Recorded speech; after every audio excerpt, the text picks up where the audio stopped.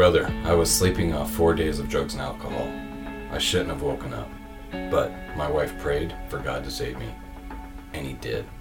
And He's been working on me ever since. A few years ago, I went to the front for prayer, and I mentioned to the prayer partner that I was a drummer. He said the worship team had been praying for a drummer, so I joined the team. That's when the attack began. I felt so inadequate. I wasn't talented enough, I wasn't holy enough, and I wasn't good enough. So I decided to quit.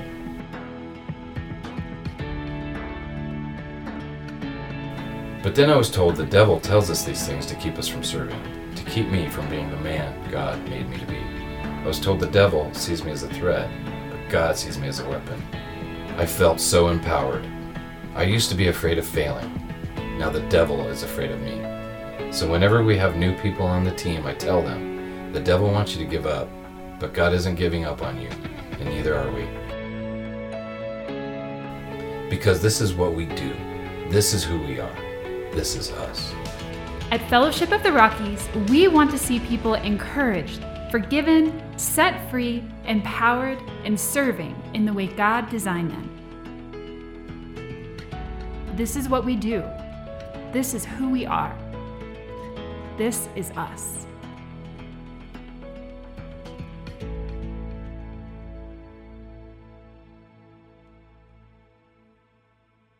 So those of you that have been with us, you know that our vision statement comes out of Mark chapter 9. And so this isn't a new vision. This is just fresh language to the vision God gave us back in 1995.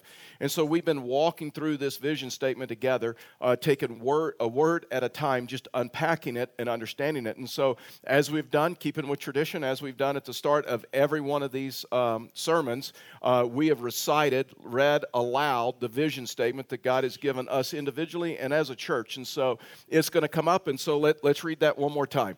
Are you ready? You'll read with me, and here we go. And you read it with energy and like you mean it. So here's the vision statement. To see people encouraged, forgiven, set free, empowered, and serving in the way God designed them. And so that is who we are, and that is what defines us collectively as a body. And so we're taking the word empowered. Last week was set free. I told my story and much of my journey, how I was set free in my Christian life. And so now we come from that to where we come to the next step of what it means to be empowered. In other words, what it means to live a life empowered by the Holy Spirit. Now, Scripture teaches us this, that once you meet Christ, you get all of the Holy Spirit that you're going to get. And that Christian maturity and developing in Christ is coming to the place to where you learn to plug into that power. You learn to appropriate more of the Holy Spirit in your life. And in other words, that we are energized by the Holy Spirit to live the Christian life. And so the Holy Spirit empowers us to follow God, overcome temptation, to pray effectively, to witness boldly, understand Scripture, and then even to cope with suffering and difficult circumstances. That's what the Holy Spirit does in our life, because many times in life, if we try to do these things on our own strength and our own power, and we just kind of pretend and we just try to gut through it, that we get exhausted and we become ineffective. And so the Holy Spirit is like the energy. The Holy Spirit is the power in the Christian life. And I know many of you may be like me, and when I met Christ, we didn't talk in the church that I met Christ in. We didn't talk about the Holy Spirit a lot. Fact is, we were kind of scared of the Holy Spirit. And we knew He was there, and it was kind of like your weird uncle that if He shows up, things are going to get weird at the reunion. And so let me just tell you, the Holy Spirit doesn't make you weird. And you may say, well, you know what, I know some people, and they talk about the Holy Spirit a lot, and they're just weird. Well, they were probably weird before the Holy Spirit. And so the Holy Spirit does not make you weird. Fact is, the Holy Spirit is what empowers you to live the Christian life. I kind of relate it to my cell phone. When I get a cell phone, it comes with a battery. It comes with all the power that it needs, but it has to be charged and it has to be recharged. In other words, a dead cell phone, a cell phone out of power is little value. But it's of great value when it's properly charged. So you know what? I'm like many of you. Every night I take my cell phone and I plug it in because I want to start the day with a fully charged cell phone. And there's sometimes during the day that I plug it in repeatedly. I re-energize it. I get more power into it, because for me, if my cell phone is dead, it's like of little value, and it affects me. And the same is spiritually true as well, that there is a power to live this life, to live the Christian life that is available to us. But we have to come to the place that we're able to understand it and we're able to plug into it. 2 Peter 1:3, we'll read a few scriptures and then we'll go to Acts chapter 6, says this: His divine power has granted to us all things that pertain to life and godliness through the knowledge of Him who has called us to His own glory and excellence. You drop down to verse 5, it says this: For this very reason, make every effort to supplement your faith with virtue, and virtue with knowledge, and knowledge with self-control. Self-control with steadfastness, and steadfastness with godliness, and godliness with brotherly affection, and brotherly affection with love. For if these qualities are yours and are increasing, they keep you from being ineffective and unfruitful in the knowledge of our Lord Jesus Christ. So God has equipped us with everything we need to mature in Christ. God has equipped us with everything we need to live a productive Christian life. And the fruit of the Spirit should be more evident in our lives now than it was a year ago. And it should be more evident in our lives a year from now. In other words, we're maturing and we're progressing in our spiritual journey. But just as a cell phone can be drained of power and become useless and of little value, we also spiritually need to be continually renewed by the Holy Spirit. And so I want to look at Acts chapter 6 when we unpack this word, what it means to be empowered. We're going to look at Stephen's life, and you could take, we're going to take most of the book of Acts chapter 6, and we're going to walk through it together, because we're going to take snapshots of Stephen's life when he was empowered from the Holy Spirit, or through the Holy Spirit, to live the Christian life the same way that we are. The first thing is this: when we're empowered, we are empowered with a heart to serve wisely. In other words, not only when you become a Christian, you get all the Holy Spirit you're going to get, but you get spiritual gifts to serve the body of Christ. And that there's an empowering that happens through the Holy Spirit. And so we're empowered with a heart to serve and to serve wisely. And so here's what the scripture says, Acts chapter 6, verse 1. Now in these days, when the disciples were increasing in number, a complaint by the Hellenists arose against the Hebrews because their widows were being neglected in the daily distribution. And the 12 summoned the full number of the disciples and said, "It is not right that we should give up preaching the word of God to serve tables. Therefore, brothers, pick out from among you 7 men of good repute, full of the Spirit and of wisdom, whom we will appoint to this duty. But we will devote ourselves to prayer and to the ministry of the word." And what they said pleased the whole gathering.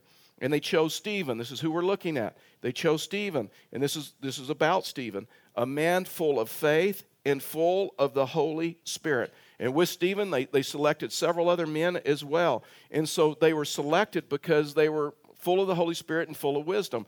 These would be the first deacons in the church. Stephen would be the first Christian martyr in the church, that he would die for his faith.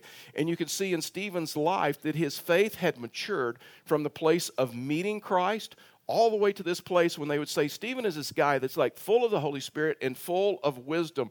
Listen, wisdom is this. Wisdom is the ability to see life from God's perspective. It's not common sense. It's not good sense. It's like godly sense. In other words, true wisdom is to be able to see life from God's perspective. And you know what? For us to be able to see life from God's perspective, we need the ministry of the Holy Spirit in our lives. I mean, Stephen would need the Holy Spirit to empower him to do what God had called him to do. When you look at the church that he was in, it was well over 20,000 people. And he had an assignment of overseeing the distribution of food for the elderly and for widows. And so it took wisdom.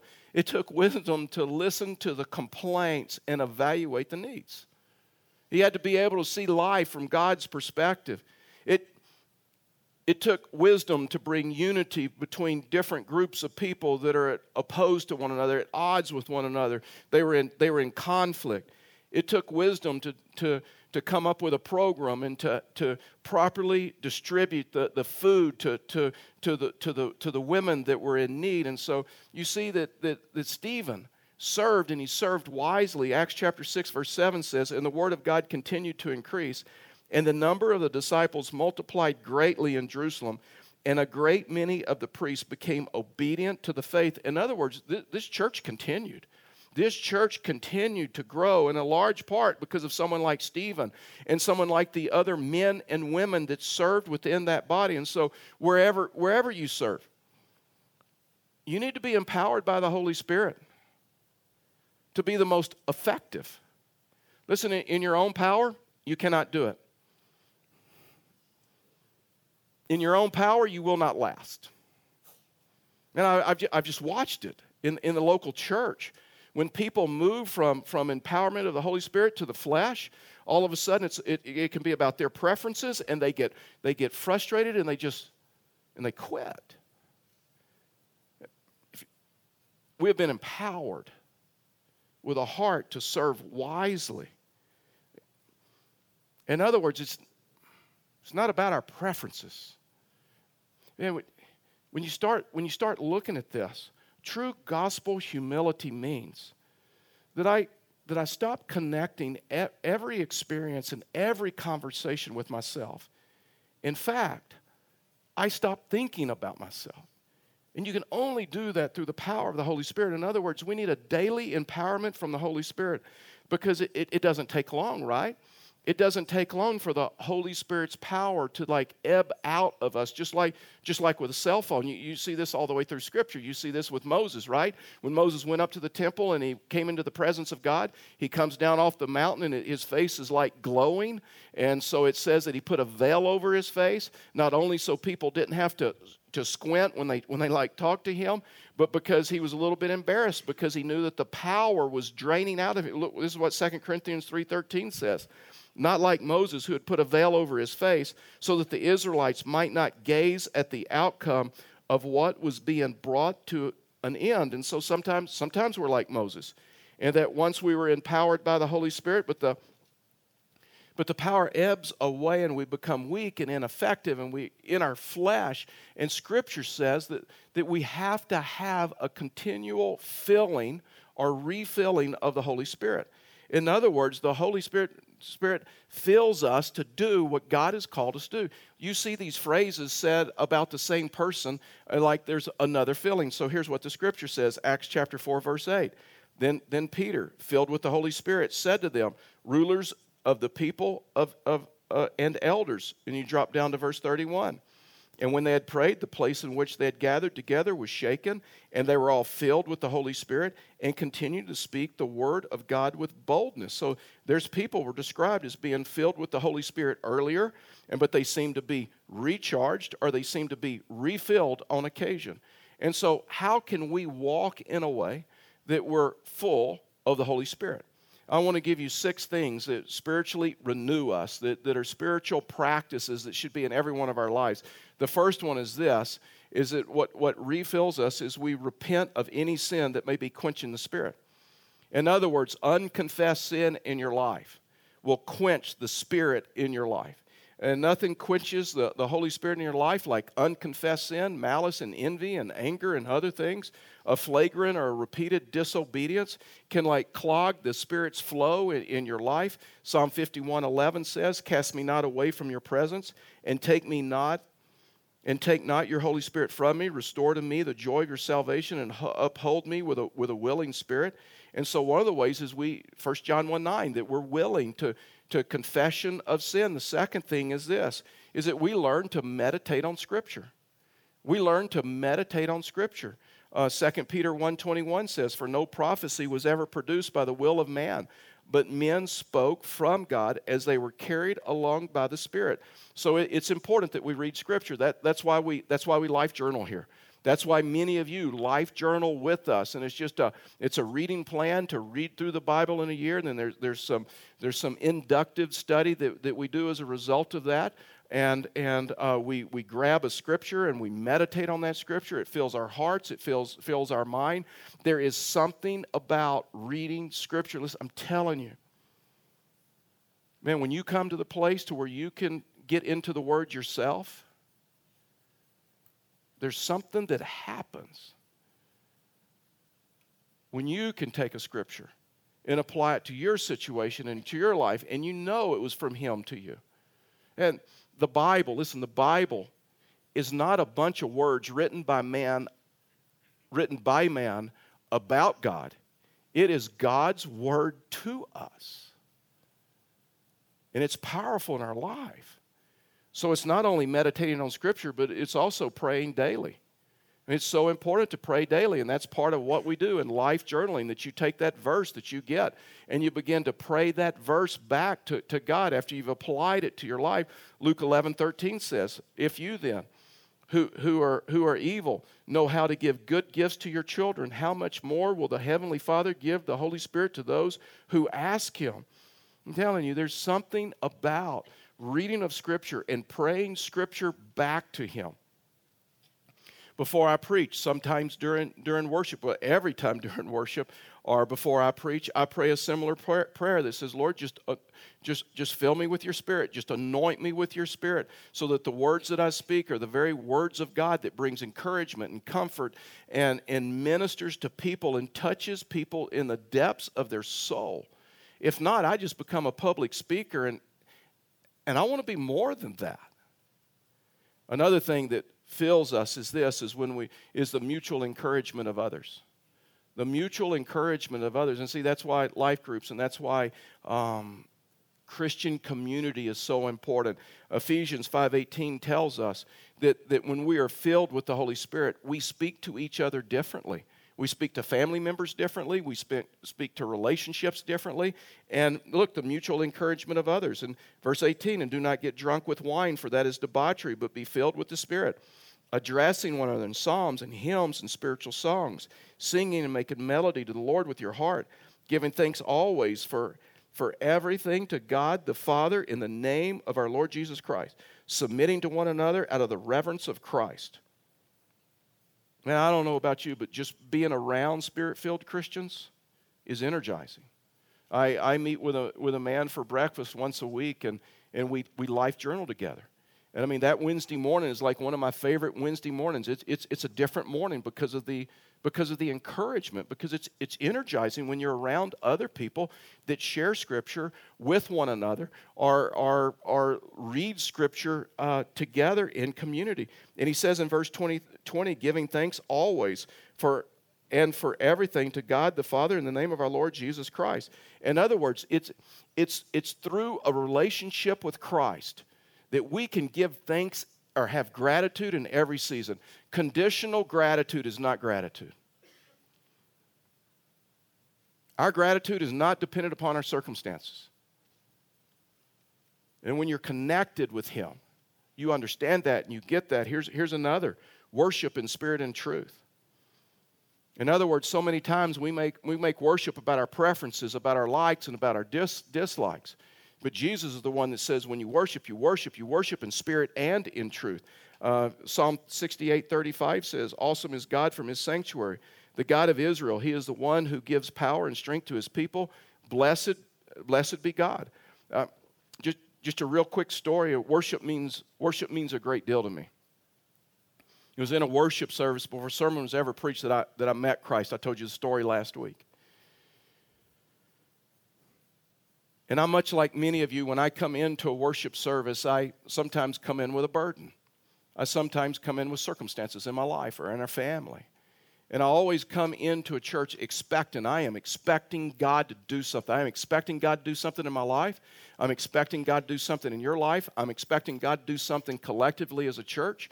And last weekend, we were in worship, and that new song that we're worshiping to here, the Spirit of the Living God, just like rocked my world. And I had this situation in our family that I was thinking about and then I was bringing into the worship service. And when we got to that line in the Spirit of the living God that says, because when you speak, when you move, when you do what only you can do, it changes us, it changes what we see, and it changes what we seek. And when I worship to those words, all of a sudden my situation became very clear. And I knew what I needed to do. I knew what changes I needed to make. I knew how I needed to lead my family spiritually very, very clearly from the Lord. It changes everything. The Holy Spirit, it changes the way you see yourself. It changes the way you see your situation. And it can even change the things that you seek. And I went home and talked to Karen and said, this is what God showed me, and this is how we're going to handle this situation. This is how we're going to, and I'm going to take the lead in this. I mean, when the Holy Spirit speaks to you, it's personal. It's not how everybody else around you needs to change. It's not how everybody else around you needs to do things different. It's how you need to change. So many times we make worship about our preferences and about our likes and about our dislikes. I told you I met Christ at Houston First Baptist Church in Houston, Texas, of course, and so it's like one of the first Baptist churches in Texas, and so they have an interesting story about worship. This old church, and so in the 1840s, Houston First Baptist Church decided they were going to buy a new instrument to introduce into worship to make worship better. And so they were going to buy this instrument. They bought this instrument. It was really edgy for a church to buy this instrument at a time. And they had some people that considered this to be the devil's instrument. And so there's a little bit of controversy about this thing. And so they bought this instrument. They put it in the church. You know what the instrument was? An organ. And so there's a group of people that are mad because now the church has an organ. And they viewed that as like the devil's instrument. So you know what happened? Someone came late at night. A group of people stole the organ. They came to church that next week. It's gone. And for 40 years, nobody knew what happened to the organ. In church world, that is a tight cartel. To go 40 years without anybody knowing, because usually in church world, someone rats somebody out sooner or later. Not this church. It's a tight cartel. And so for 40 years, they didn't know what happened to the organ. And then the day come when the city of Houston is dredging Buffalo Bayou, that's like a river, to create the Houston Ship Channel. And while they're dredging the Buffalo Bayou, they hit something. You know what they find? An organ with a nameplate says, dedicated to Lord Jesus Christ to honor and worship Him, Houston First Baptist Church. That is a true story. And so many people make worship about their preferences. We worship in spirit and in truth. So He speaks to us, and there's a feeling that happens. And here's another one. Use your spiritual gifts. When you operate out of your spiritual gifts, there's an encouragement. There's an encouragement to know, guess what? When I use my gift, how God has gifted me, and I understand that He can use me in the lives of other people, whatever that is, whether it's teaching, whether it's worship, whether it's children's ministry, whether it's youth ministry, what life group, whatever that is, usher, greeter, we have so many. It makes a difference in our life when we realize, guess what? God can use me. 2 Timothy 1:6 says, for this reason I remind you, fan into the flame the gift of God which is in you through the laying on of my hands. For God gave us a spirit not of fear, but of power and love and self-control. My spiritual gift is preaching and teaching. After 4 services on the weekend, Sunday afternoon, I am mentally and physically exhausted, but I'm energized because I operated in my spiritual gift. So, we're empowered with a heart to serve wisely. The second thing is this: we're empowered with courage to witness boldly. We're empowered with courage to witness boldly. Acts chapter 6 verse 8 says, and Stephen, full of grace and power, was doing great wonders and signs among the people. Then some of those who belonged to the synagogue of the freedmen, as it was called, and of the Cyrenians and Alexandrians, and of those of Sicily and Asia, rose up and disputed with Stephen. But they could not withstand the wisdom and the spirit with which he was speaking. As the Holy Spirit deepens you, you should come to the place to where you're capable of verbalizing your faith. You're capable of sharing your story, telling people the hope that resides in you, what God has done in your life, that you're a believer, and you come to that place to where you're able to take a stand for Christ. And a lot of times we look at movie stars and we look at sports stars, and when they do it, we think that's awesome, and it is. Like just recently, Derek Carr, the quarterback of the Oakland Raiders, I hate to even bring that name up in here, but he's a believer, and when he signed his latest contract of $125 million contract, and so in In the press conference, they asked him, you're so young, what are you going to do with $125 million? You know what he said? He looked right at him and said, you know what I'm going to do? I'm tithing the first 10% to my church. I'm writing my church a check for $12.5 million. He said, I've been tithing since I was a high school student when I didn't even make $600 a month.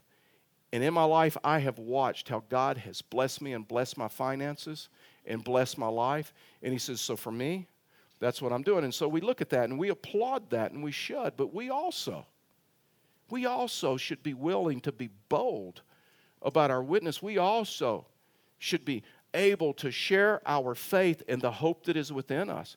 So we're not only encouraged with a heart to serve Him and to have courage of a witness, but the next thing is this: we're empowered to live confidently.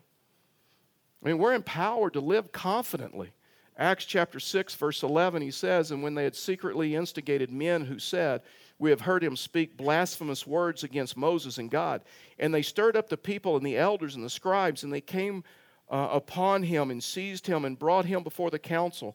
And they set up false witnesses who said, so they set him up. This man never ceases to speak words against this holy place in the law. For we have heard him say that this Jesus of Nazareth will destroy this place and will change the customs that Moses delivered to us. And gazing at him, all who sat in the council saw that his face was like the face of an angel. In other words, Stephen's in dangerous territory. This is a hostile environment. They have brought in false witnesses to lie about Stephen. And Stephen had known of other apostles that have been flogged and beaten and tortured because of their faith. Stephen, the Sanhedrin had told Stephen that never speak the name of Jesus again. And yet Stephen, because of what God called him to, continue to speak the name of Jesus. And so he's in this totally hostile environment.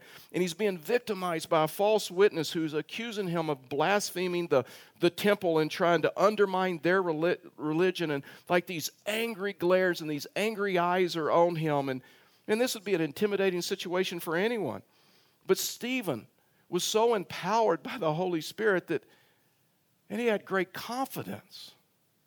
And he was all alone. There's no one to support him. And the high priest said, Acts chapter 7, verse 1, and the high priest said, are these things so? And then you can read it for yourself, but Acts chapter 7, Stephen just gives this Jewish history, just right out of the Old Testament, trying to help them understand, I'm not trying to undermine the Jewish religion. I'm just telling you that the Messiah that you seek is Jesus of Nazareth, and he's here. Verse 48 in Acts chapter 7, yet the Most High does not dwell in houses made by hands, as the prophet says. Heaven is my throne and the earth is my footstool. What kind of house will you build for me, says the Lord, and what is the place of my rest? And so he said, I'm not trying to undermine. I'm trying to help you understand that the Messiah that you seek, he's here. And then you see him get really bold. Verse 51, he says, you stiff-necked people, uncircumcised in heart and ears, you always resist the Holy Spirit, as your fathers did, and so do you. So he was bold in the face of opposition. Verse 54, now when they heard these things, they were enraged, and they ground their teeth at him. But he, full of the Holy Spirit, gazed into heaven and saw the glory of God and Jesus standing at the right hand of God. And he said, behold, I see the heavens open and the Son of Man standing at the right hand of God. And to my knowledge, this is the only place in Scripture where you have this picture that Jesus was standing at the right hand of the Father. Everywhere else you see that he was seated at the right hand of the Father. Verse 57, it reads, but they cried out with a loud voice and stopped their ears and rushed together at him. Then they cast him out of the city and they stoned him. And the witnesses laid down their garments at the feet of a young man named Saul. And as they were stoning Stephen, he called out, Lord Jesus, receive my spirit. When the Holy Spirit empowers us, He deepens us to where we can face difficult circumstances with confidence. We can face difficult seasons of life with confidence. We can even face death with confidence. Even though I walk through the valley of the shadow of death, you are with me. Your staff and your rod encourage me. And let me just tell you something this morning. Suffering is unbearable if you aren't certain that God is with you and for you. And Stephen knew God is not only with me, but he is for me. Romans 8:11 says this. It says, if the spirit of him who raised Jesus from the dead dwells in you, he who raised Christ Jesus from the dead will also give life to your mortal bodies through his spirit who dwells in you. The last thing is this, is that we are empowered with grace to forgive immediately. In our flesh, we can't forgive. Apart from God, we can't forgive. Acts chapter 7, verse 60, watch this. And falling to his knees, he cried out with a loud voice, Lord, do not hold this sin against them. And when he had said this, he fell asleep. Only a man filled with the Holy Spirit could forgive at this point. The act is being committed. And he's like, forgiven them. Stephen's last expression of prayer was forgiveness. When the Holy Spirit empowers you, he gives you the power to forgive the gravest offenses. And some of you have been deeply wounded and maybe wronged by an abusive relative, a drunk driver, an insensitive parent, a greedy partner in business, someone who gossiped about you or slandered you, an unfaithful spouse. And these offenses have left in you like a lifelong scar that honestly will never disappear. And while you can't forget, and while you can't in your own strength forgive them, you can by the power of the Holy Spirit, by the power of God, forgive them and release your right to retaliate and find the grace to forgive. It's only through God that we can forgive. And our strength and our power will never be able to forgive. And when we live in that world, it makes us angry, bitter, and resentful. And there's no peace. Ephesians 4:30 says this, says, and do not grieve the Holy Spirit of God, by whom you were sealed for the day of redemption. Let all bitterness and wrath and anger and clamor and slander be put away from you, along with all malice. Be kind to one another, tenderhearted, forgiving one another, as God in Christ forgave you.